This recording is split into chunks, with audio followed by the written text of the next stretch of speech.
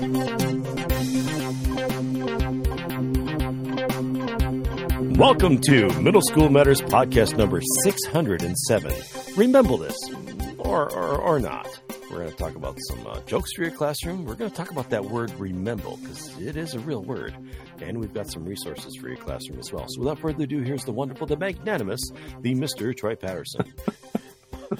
All right, welcome back to the show. I am Troy Patterson, and with me is the world's greatest co-show host, Mr. Sean McGurr. Hey, Sean. Well, hello. How are you? I'm well. I did find out, though, that I was looking at a BMI chart. Okay. And for some reason, my height has not been keeping up with my weight. It's just, I have the same problem. Exact same problem. Yeah. Of course, I should be 8 feet tall, too, if this is the case. I was carrying a book around the other day, and somebody asked me, why is that book so thick? Mm-hmm. Yeah. I just said, it's a long story. Yeah. Sometimes I like to tell strangers I'm, you can tell people how old you are in a variety of ways. Mm-hmm. Sometimes I tell them I'm when Amazon only sold books old. Oh. The reality, though, I'm when Amazon was only a river old. Uh-huh. Mm-hmm. That's true. Mm-hmm. Mm-hmm. Hey, I got a friend who he was going to Liars Anonymous, but he got kicked out. Yeah, he told him he told him he was happy to see them. Oh, I see. Mm-hmm. Yeah. Yeah. So that made him pretty lonely, and he started a business. He did. Yeah. Now he has a little company. I see.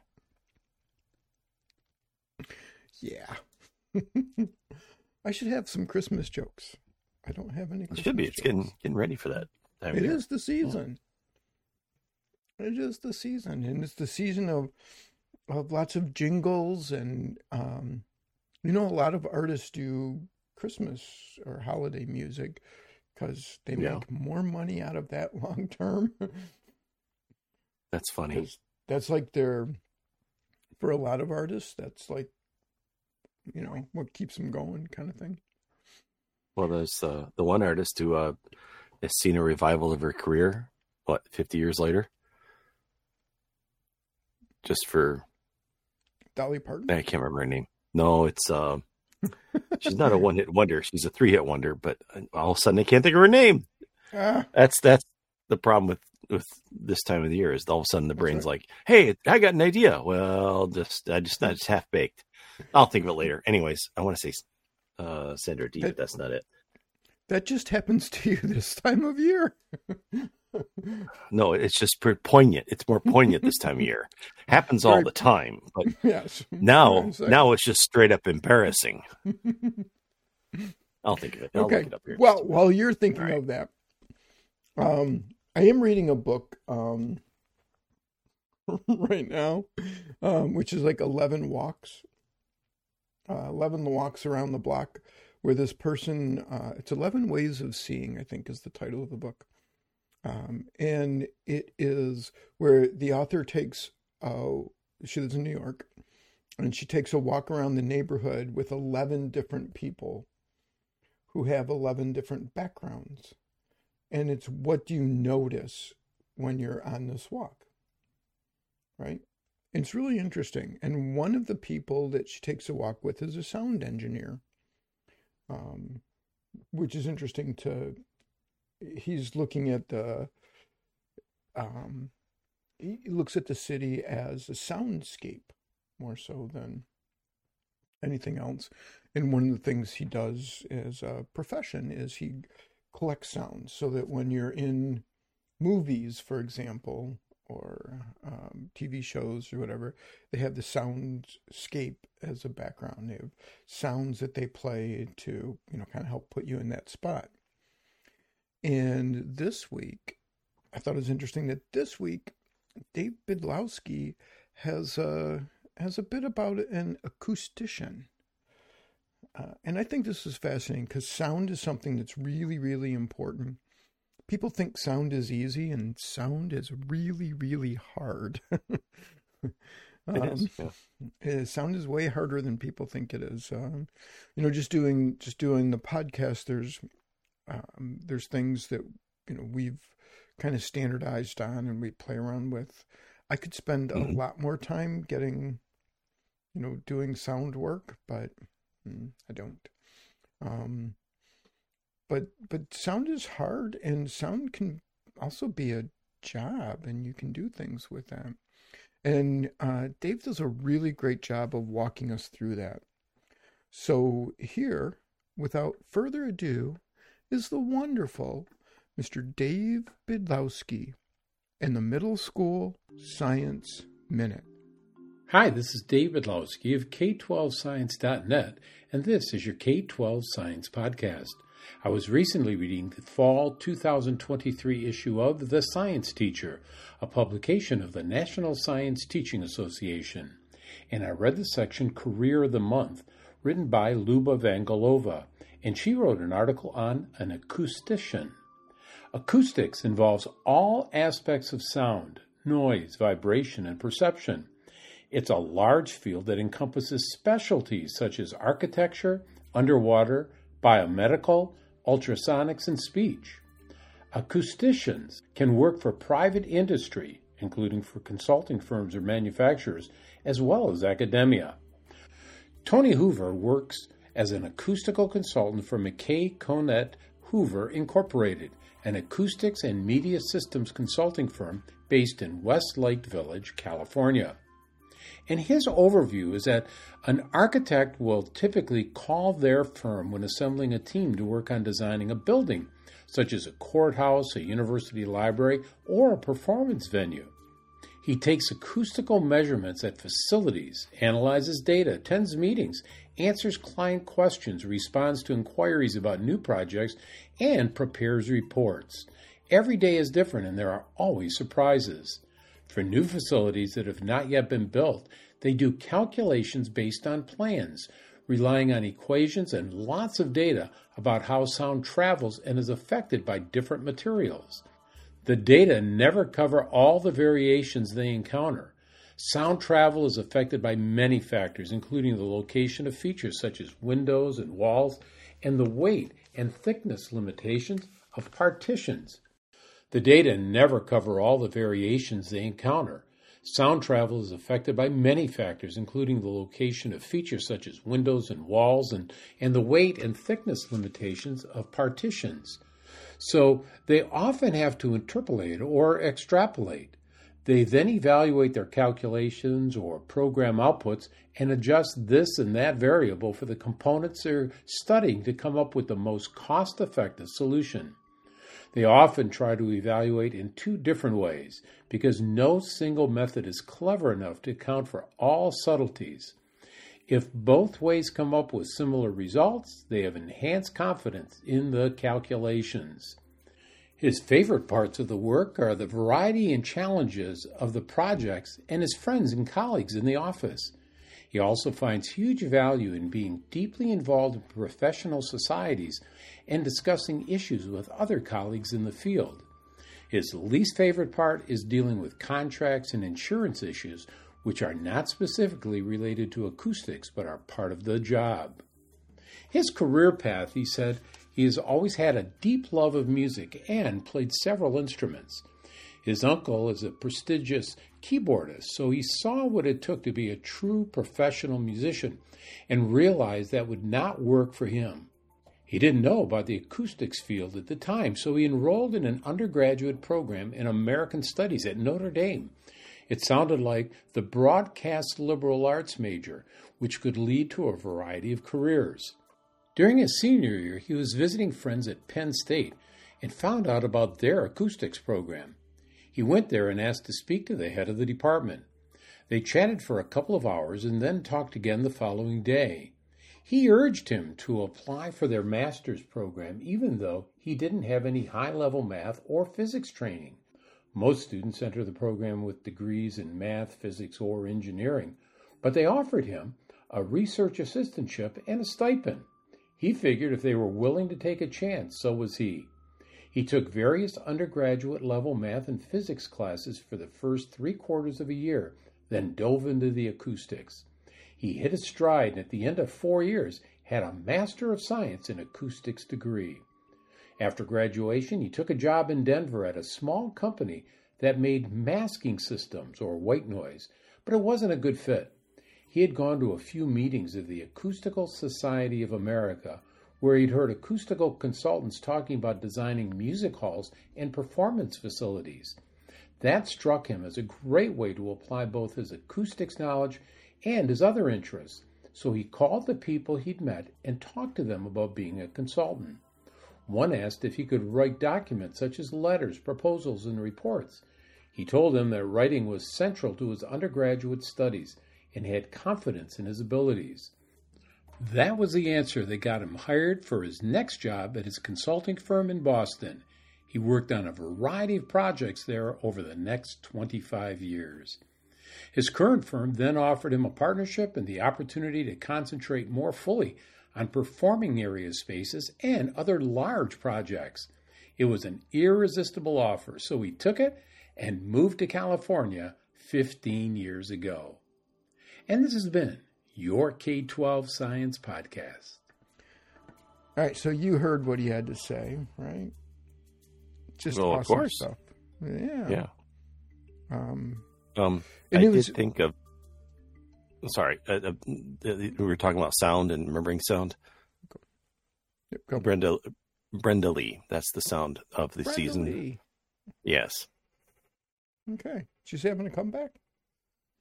Apparently, her song from the 1950s is back in style. It's #1 on Billboard this week. Really? Yep. So the song she recorded way back when she was 13 years old is still going strong. So, but it sounds like it's from 1952. So yeah, you listen to different songs than you listen to different stuff than I do, which is cool. I don't listen to it. I just happen trivia that sticks in the head that I can't get out. So, Rocking Around the Christmas Tree is #1. It is Billboard this week. It's above Mariah Carey. All I Want for Christmas Is You. Which is why it stuck in my head that somebody had finally beaten Mariah Carey at Christmas. Yeah. And trending up. Yes. That's the irony. Week to #1 this week. So it'll be trending down or holding steady. Do they have a holding steady symbol? I don't know. I don't see one. Everything moved. I don't know that anything stayed the same. So, Bing Crosby's White Christmas is #23. Well, there you go. So there it reinforces the importance of acoustics and the staying power of Christmas songs in a singer's career. And exemplifies the rat holes that we go on in the pre-show, because I was like, oh, look, something's shining.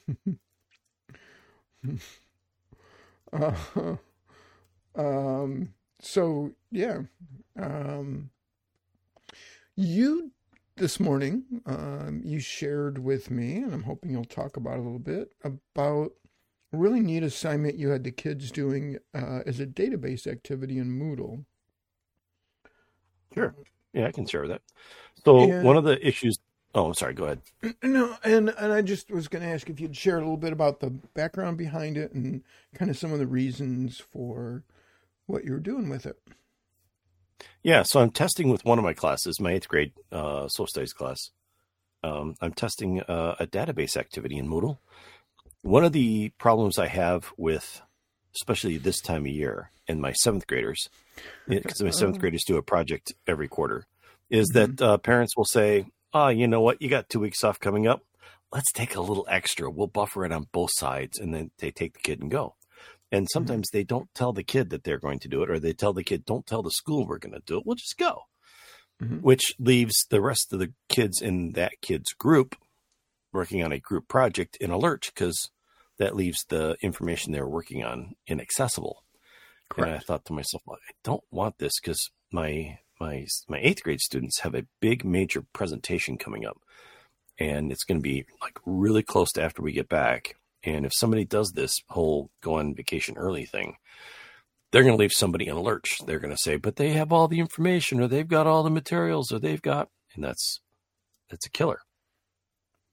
So I created a database activity in Moodle, and then I had the kids sign up in groups, and I put them in groups and exclusive groups in Moodle. And then I made 10 copies of the database and made it available only for them to see. So somebody can't walk in and start adding or deleting stuff in their databases and, destroying each other's work. But by the same token, when they contribute things to the database, anybody in the group can see it. Mm-hmm. And I can also go in and say, all right, you need 15 pieces of research by such and such a day. And I can go in and go 1, 2, 3, 4, 5. Oh, no, that's not. That's no. 6, 7, 8, 9, 10, 11, 12. And I can give them cheat and just look at the bottom, and it'll tell you how many entries there are. But okay, you can count too. I know how much you like math. You know how much I like to do things the hard way. But I mean, I would go through and count because I know at least one group is going to just throw in junk and say, oh, it's an entry. And, and I'm going to be able to then come back and go, so I did look at your entry, and you and I both know that this is not what I asked you to do. So, yeah, the nice thing about Moodle is it has these cool things, but because it's so useful, the kids can take advantage of it sometimes. Learn that from the glossary activity. So now the kids are putting in entries into their database to help them build a cadre of research.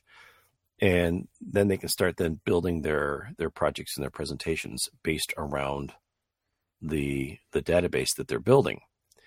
Also, when they get down to the end, one of the things they have to do when the judges come up, they have to be able to show them their research and say, this is what I looked at. This is where so I'm planning on them having their table with their presentation and whatnot, but then also having their computer open to their Moodle and being able to have the judges just scan through and see all of their entries, because it'll be in a list format, and they can just scan through and see all these things and be able to say, well, yeah, you did some research. Yeah, and you've got several fields there because when you were first talking about it, it was like, would you use a glossary for that? Was my first thought, But then I saw the fields that you had for a database, and it's like, that's perfect. That's that makes just a lot of sense, because you've got them delineating what the resource is, what kind of resource it is, their thoughts on it, and the author's point of view as well. Right. Yeah, and that's one of the essential elements in the Michigan History Day project, is that you can't just do one side. You have to talk about the different points of view that are presented within the. So, for example, one of my students is doing the war, the Israeli Independence War in 1948. She's calling it something else, and she's front. By the way she was talking about it, I can tell she's front loading it with. She has a particular point of view. But I talked to her and I said, look, you have to. I know you don't like the other group, and this is an emotional thing, but you have to talk about it from their point of view as well. You can't just do the one side. Right. And she kind of shrugged her shoulder, her shoulders drooped, and she was like, okay. So I thought to myself, I need to do something that's going to help her. I'm going to help support her in this. So at the very bottom of the database, I put in, all right, so what is the author's point of view? Where are they coming from? How are they seeing this whole thing? And how does that affect what you're putting in as research? Because I know when we get down to the end, get closer to the end, when she starts putting this thing together, I need to be able to look at her and say, all right, let's take a look. You've got 30, 40, however many points of view from the Palestinian side, but how many do you have from the opposite side? And which ones did you use? And I know I'm going to have that hard conversation with her, but it's going to help her become a better historian and a better evaluator of information.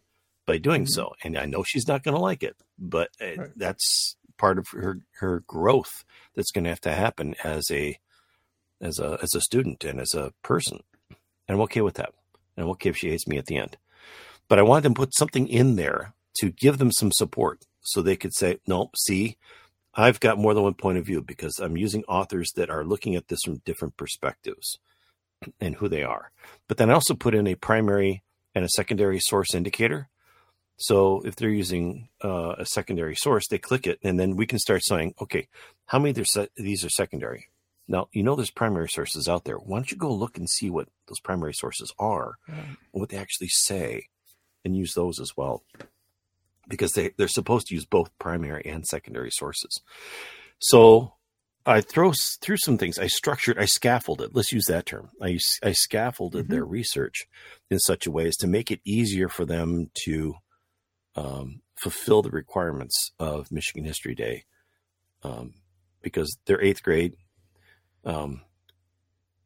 They're the higher flyer 8th graders, but very few of them are actually on 8th grade level because of COVID and a bunch of other reasons. 70% of my students are either this English is their second or third language.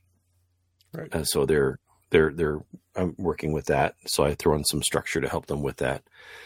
And I'm only doing it with my 8th graders. I might do it with my 7th graders in coming years. My goal is to have them sign up for, I can send 3 from each different category. So my goal is to have them all sign up for presentation methods in 3 different categories, or and no more than 3 in each category. So I can bring all my students. Right. That would be awesome. Yeah. Yeah.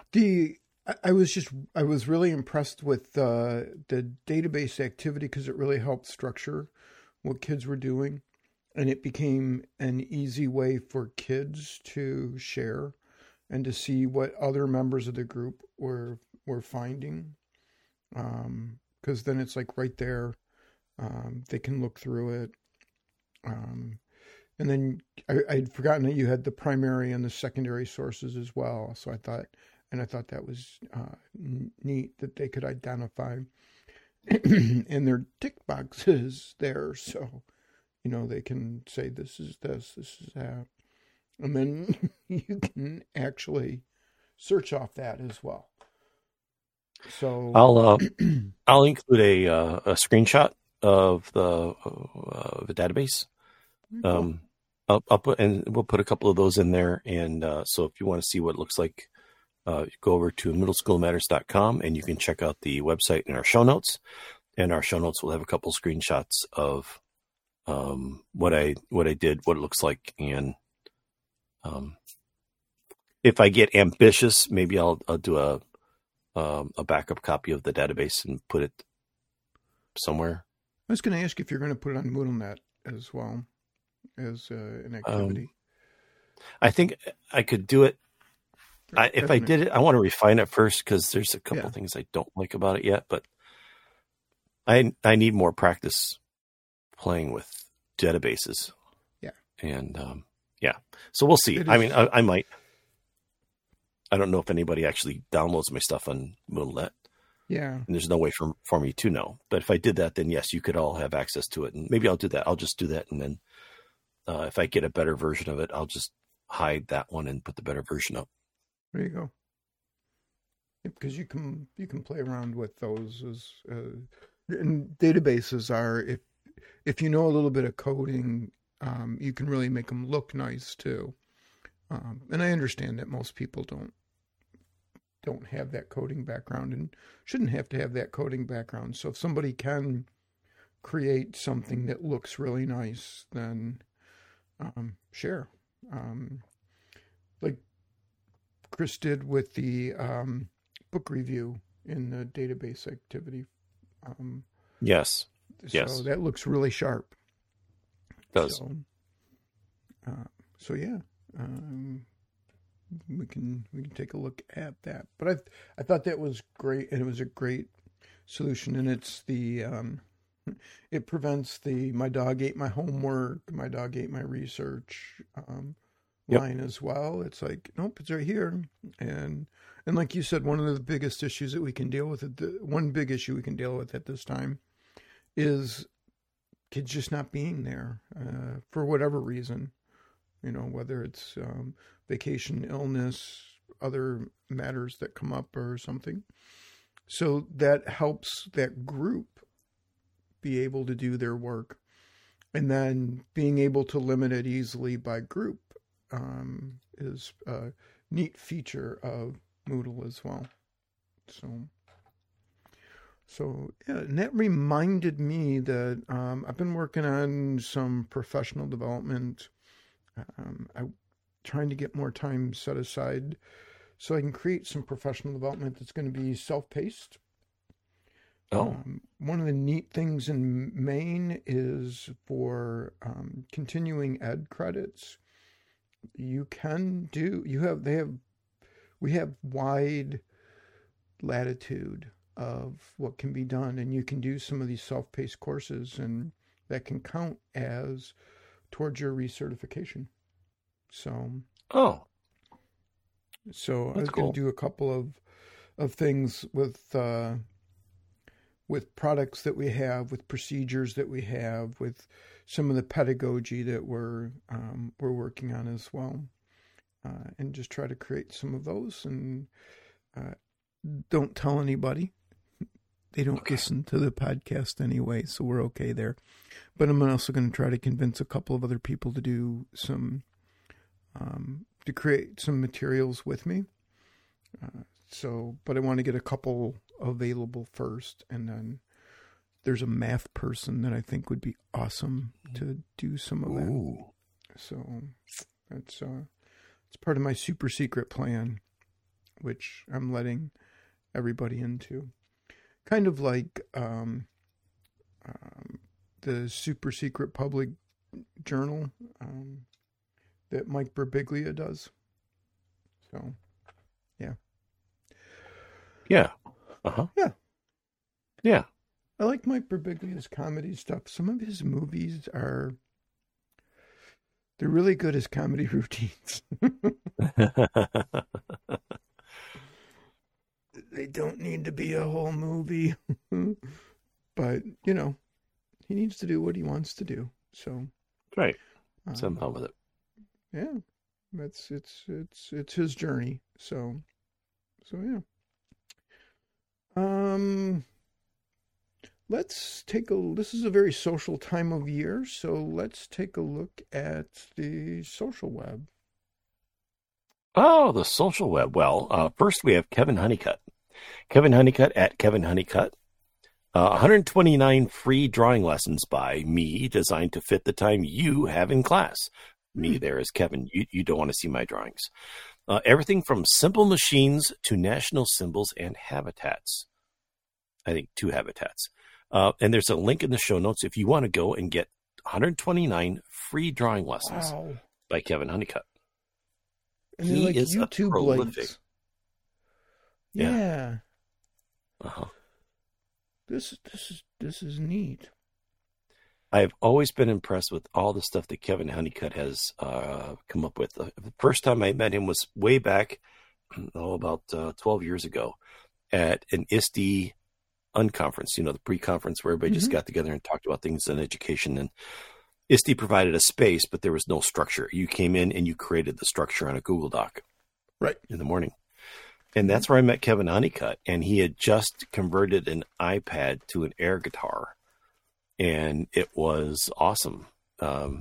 He took a paper air guitar, and it's not really air, but a paper guitar, put in Velcroed an iPad to it. And then next thing you know, he had kids creating music using a iPad smacked on a guitar because now they could wrap their head around the concept, and they were creating.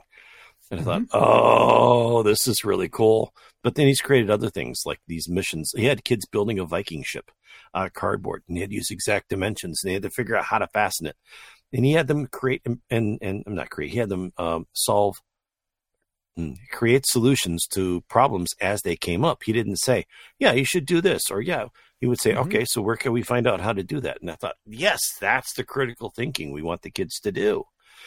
and he was doing it with kids younger than mine. He's got some really creative stuff. He's got lots of STEAM and STEM stuff on his website. So go steal it. He puts it out there for free. He has a little group. He comes around, does presentations, and he does.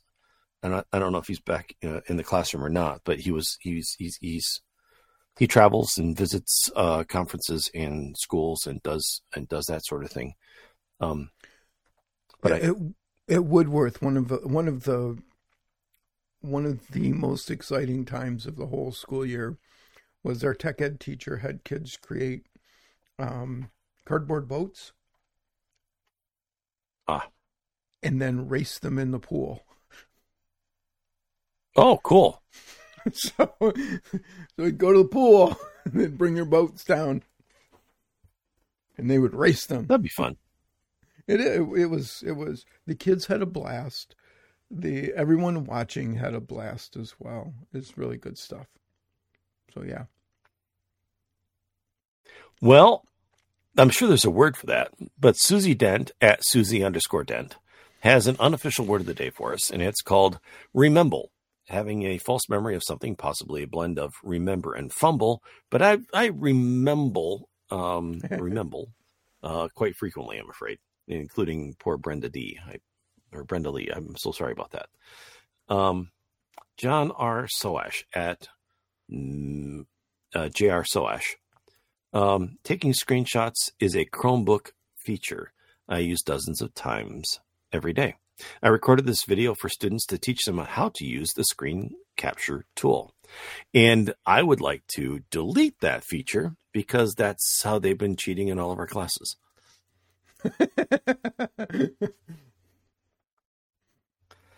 Humankind. Score B. Jingley at Girly Joe at mastodon.social. I wonder what part of my brain is used to store people's phone numbers. I wonder what it's doing now. I thought that's a pretty good thing. Yeah, because I thought to myself, I don't memorize phone numbers anymore, and I probably should because it probably would be helpful. Mark Dunk at Unclar at mastodon.education, a free and open source, or FOSS, geographic information system written by Miguel Gillen, our buddy. He's Miguel. Awesome. Yeah, he is. And I thought that's really cool that there's an open source geographic information system we can use. Esri has one that they let educators use it, but that's because they make enough money. They can just give it to educators as long as you promise not to, use it for commercial purposes. John Cutie. I thought this was helpful because one of the things I'm not finding is a lot of educators to follow on Mastodon. John Cutie at John Cutie at social.coop. Visiting profiles of open educators in this list, and he put together a list on a webpage of educators, open educators, and I thought that might be helpful for finding some folks to help expand my social web as I pull in information off of that and get ideas for things. Things to watch out for. Hashtag MSChat is still around. People are using it to just share middle school ideas. Hashtag H5P, because there's some stuff that comes out, and you can always pick up a video by Oliver Tack. He's always producing wonderful videos on how to use H5P and incorporate it into your teaching. And then hashtag MS Matters, because it's one of my faves, so I just threw it in there. It does.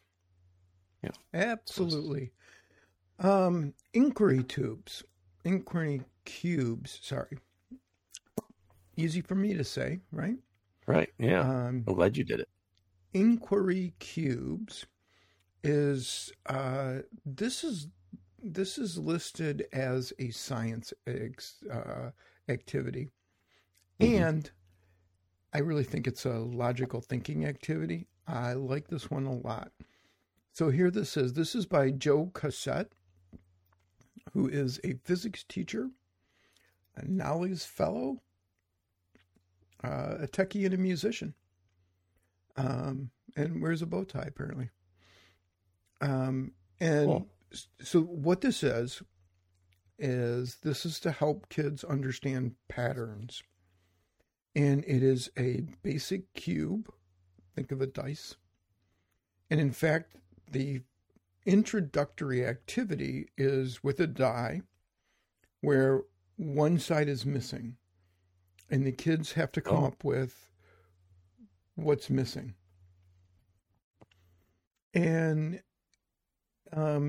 it's called a level 0 cube. Standard 6-sided die with the number 4 removed. It says, all the kids are familiar with the pattern. They typically compare this cube against their memory of a die to determine the missing side. They guess correctly that the missing side should have 4 dots on it. Then they discuss how they could determine the answer besides looking for the missing number between 4 and 6. And eventually someone will remember that the opposite sides of die always add up to 7. They test out the theory, and it works. So then he also gives you, and this is awesome, he gives you all the materials that you might need. He's got level 2 and level 3. They get more complex as you go. They have multiple things on the die. But the great thing is he gives you the files. You can download these files and they're editable. There's 5 levels of inquiry cubes that he's designed. And he says, please use and share freely for non-commercial use. Then he goes in and he says, after doing this for a while of cutting and folding paper cubes, it became tedious.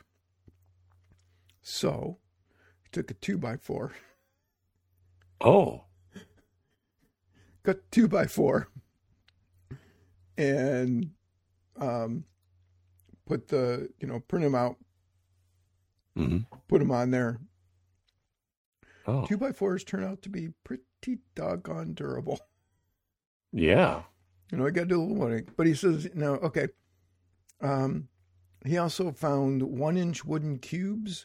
You get 50 of them for under $20. Well, that's good. It says, but you look around, you can find other ones. He uses address label stickers. He gives you all the printable files you can download. He gives you the PDF one and the editable one as well. And the editable one is a docx file. So you could do that. And you're thinking, that's great, right? But there's more.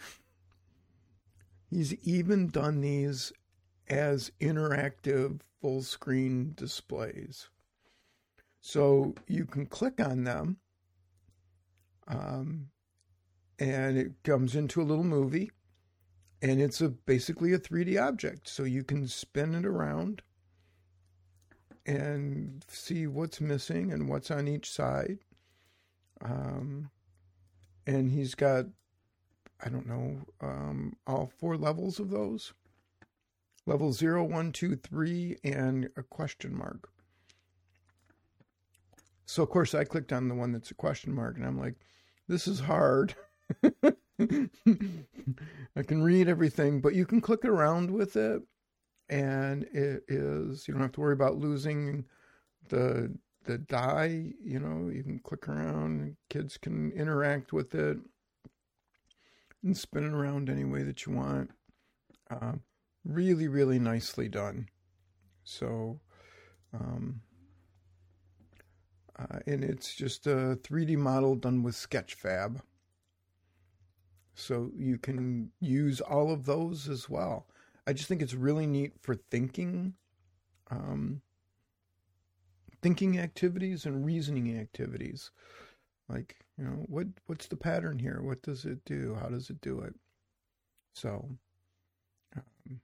and you could do it as group work. You could do it as individual, whichever way you want to go. I thought that was tons of fun. So that's why I spent as much time on it as I did. Part of that, and this one kind of logs into this, is you might want to have kids create prototypes.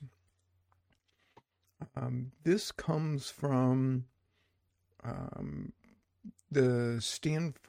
Stanford, and this is a educator activity guide. This is a prototype. So they have a guide that you can download, and the concept here is really just kids making prototypes of things that they come up with or ideas that they have. And it is just can be a powerful tool in learning more about how things work and creating things and going through the prototype process. Also asking to get other perspectives, like, okay, I think it works like this, and somebody else is going, yeah, but it doesn't do this other thing that I would really need it to do. So they get some feedback. So I thought that was cool. They have a little a little guide you can download. There's also a book and a lot more work with it, but you can just check out the guide and go through there as well. All right. Staying on kind of the same vein, Trevor Muir. You're familiar with Trevor Muir's stuff, right? Love his stuff. Yes. Yeah. He has a site called, as part of his site is called Epic PBL. And I'll tell you right up front, this is about project-based learning, which is like his background. Part of this is he does do workshops and consulting, and there's a course that you can pay for and take. But if you want to know more about PBL, you can get some really good information here. And there is also some free resources that you can check out. So if you scroll down, he has one of the free projects is called the Parachute Debate.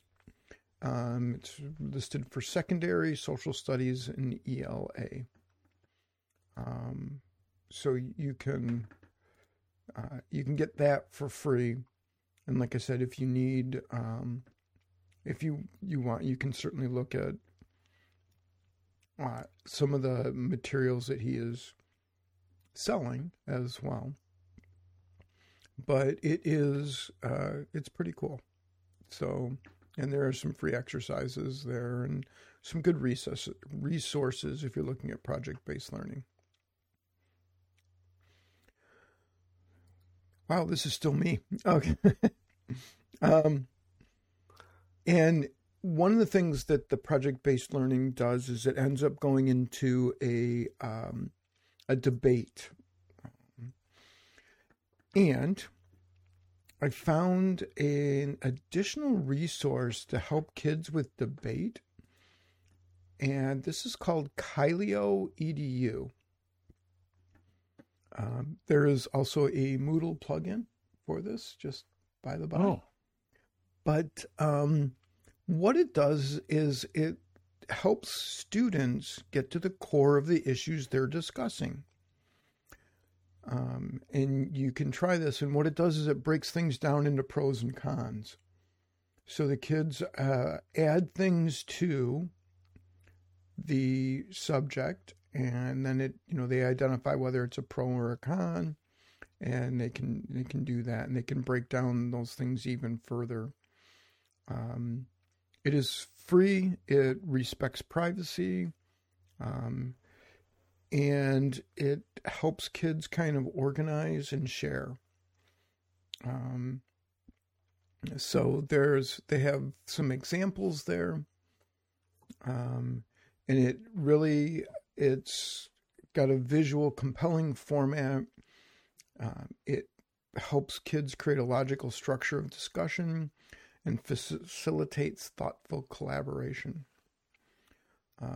So it's something that I think I'm playing around with, and I want to play around with even more. But you can you can have the kids host their own debate and work through that process.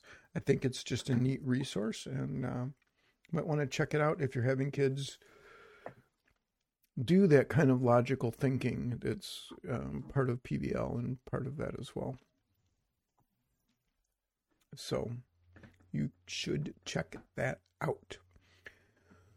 Another thing that you might want to check out is if you are having kids work in Google Docs, there is a Google add-on. There's an extension called Revision History, which is neat because students don't have to install this, but the teacher does, just the teacher, and it will kind of pull from the metadata, and it will provide you with basic statistics like time spent writing, number of deletions, and copy pastes.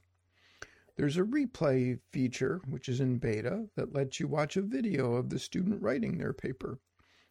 Oh, that's cool. Obviously, you don't get to write, you're not seeing them sitting there, but no, it's screenshot. It's their screenshot kind of thing. So this can be very helpful for teachers who are concerned about AI and kids cheating. And if you see everything is just copy pasted and then, a few changes made, well, you can have a discussion with the student. The analysis is done on your computer, so it doesn't upload any of the no student data. Nothing is really sent to their servers. So interesting. You might find it useful. I had a feeling, and it was just a feeling, that I knew what the culture translator was going to be for this week. Oh, did you? And I would have been right. Oh, cool. This has been everywhere. Even I've seen it. Now, which one? The slang of the week or a charismatic selection? Yeah, it's the... Yeah. Yeah. Well, all right. So have you used it? Maybe that's the next question. And I refuse. Why not? I refuse. Really? Because I think you'd just be hip and cool with the kids and... Yeah. Your popularity would just... How about you? Have you used it? Absolutely not. No. I wore a rat hole just for a second. I wore a Christmassy shirt on Friday. I called it Fancy Friday. And they were like, okay. But I wore one of those shirts that has that visual illusion that you're wearing like a smoking jacket and a button-up shirt with a big bow tie. And, it makes you look fancy when all you're doing is just wearing a shirt. And it's Christmassy. It's got gingerbread men, candy canes, that sort of thing all over it. And I thought, it's just for this Friday. I'll do my Christmas fun little shirt here and we'll have some fun with it. And a lot of kids came by and were like, that's a cool shirt, Mr. Gurr. I did not expect that at all. I expected them to just ignore me or just like, oh. No, I was like, oh, cool. Well, I felt pretty good. And you might feel pretty good if you're going to use a charismatic selection, again, pointed out by Axis, the culture translator. The Oxford University Press has chosen Riz for their 2023 Word of the Year. The word Riz, if you're not familiar, is essentially short for charisma and is generally used to refer to somebody with the ability to attract others just through their sense of style, charm, or general attractiveness, which, if you think about it, is a lot of the popular kids in middle school. That's what they operate on, because it isn't always, genuine brain power. And so there were other contestants. One word was Swifty. It didn't make it, but I mean, it was a contender. AI programs like ChatGPT gave us the word prompt. A situationship was a finalist. It's a romantic relationship that hasn't been clearly defined. And but Riz made it, so Riz won out. And then I've got a slang of the week for you. All right, I've not heard this one around school yet, but it's probably coming. And it's one that you and I well, we were familiar with when we were kids, and it hasn't changed. It's just suddenly becoming more popular. So ERM, E-R-M, it's maybe one of the more self-explanatory slangs. ERM is an interjection used to express hesitation or as a response to something annoying that someone said or did, which would be anything I do in my classroom. I'm joking. It serves double duty as a vocal filler and a response. It's not really new, but it's seeing a resurgence as the vernacular with content creators, which in turn has trickled down to their audiences. To see some members of Gen Alpha explain ERM and other slang, there's a TikTok video link in the show notes under Culture Translator, and you can have some TikTok fun, tiki-taki fun. So there you go. Things to try out in your classroom this week. I know Troy's going to use Riz. He's suddenly going to use it, not realize it, and because he is Riz. He's got Riz. I am not going to. It seems to me that used to have a different meaning. Okay. That's all I'm going to say. And all right. I will not be using that. We only have a couple of weeks left before Christmas break. We do. Here for both of us. So, and that last week is always so challenging. I have not yet scheduled waffles. So I need to schedule waffles because I traditionally do waffles just before break. So I'll be making some waffles. So, yeah. I have 9 days. You have 10 days. I do. Yep. Although is professional development? I have to be there. I have to be there. You have 9 student days. 9 student days, but I have 10 work days, one of which I'd be interested to see how that goes. So, okay. And I'll be working on professional development as well, but I'll be working on creating professional development. And we have 9 days left. So yeah. And of course, we can't do the 12 days of Christmas because the 12 days of Christmas starts on Christmas. It is not right before Christmas. It starts on Christmas. So, gotta have that right. All right. We would love it if you would tell your co-teachers, your colleagues, if you'd post out on the social medias of your choice that, hey, you should check out Middle School Matters at middleschoolmatters.com. We would greatly appreciate that. We do know that Google Podcast is closing down in April. So I'll have to remove that link from the website. We had to remove a couple of others where we were on a couple of other podcast sites, but they have gone away. So podcasting, I guess the advertising part of podcasting has been, how can I say this? Decimated? I think it's almost non-existent. Yeah. I mean, we've not had that problem. We've not had that problem. So our advertising rate is down 0% right now. That's right. We are holding steady. So we've never pursued advertising, and we don't really have any plans on pursuing advertising, which given the current climate is probably a good thing.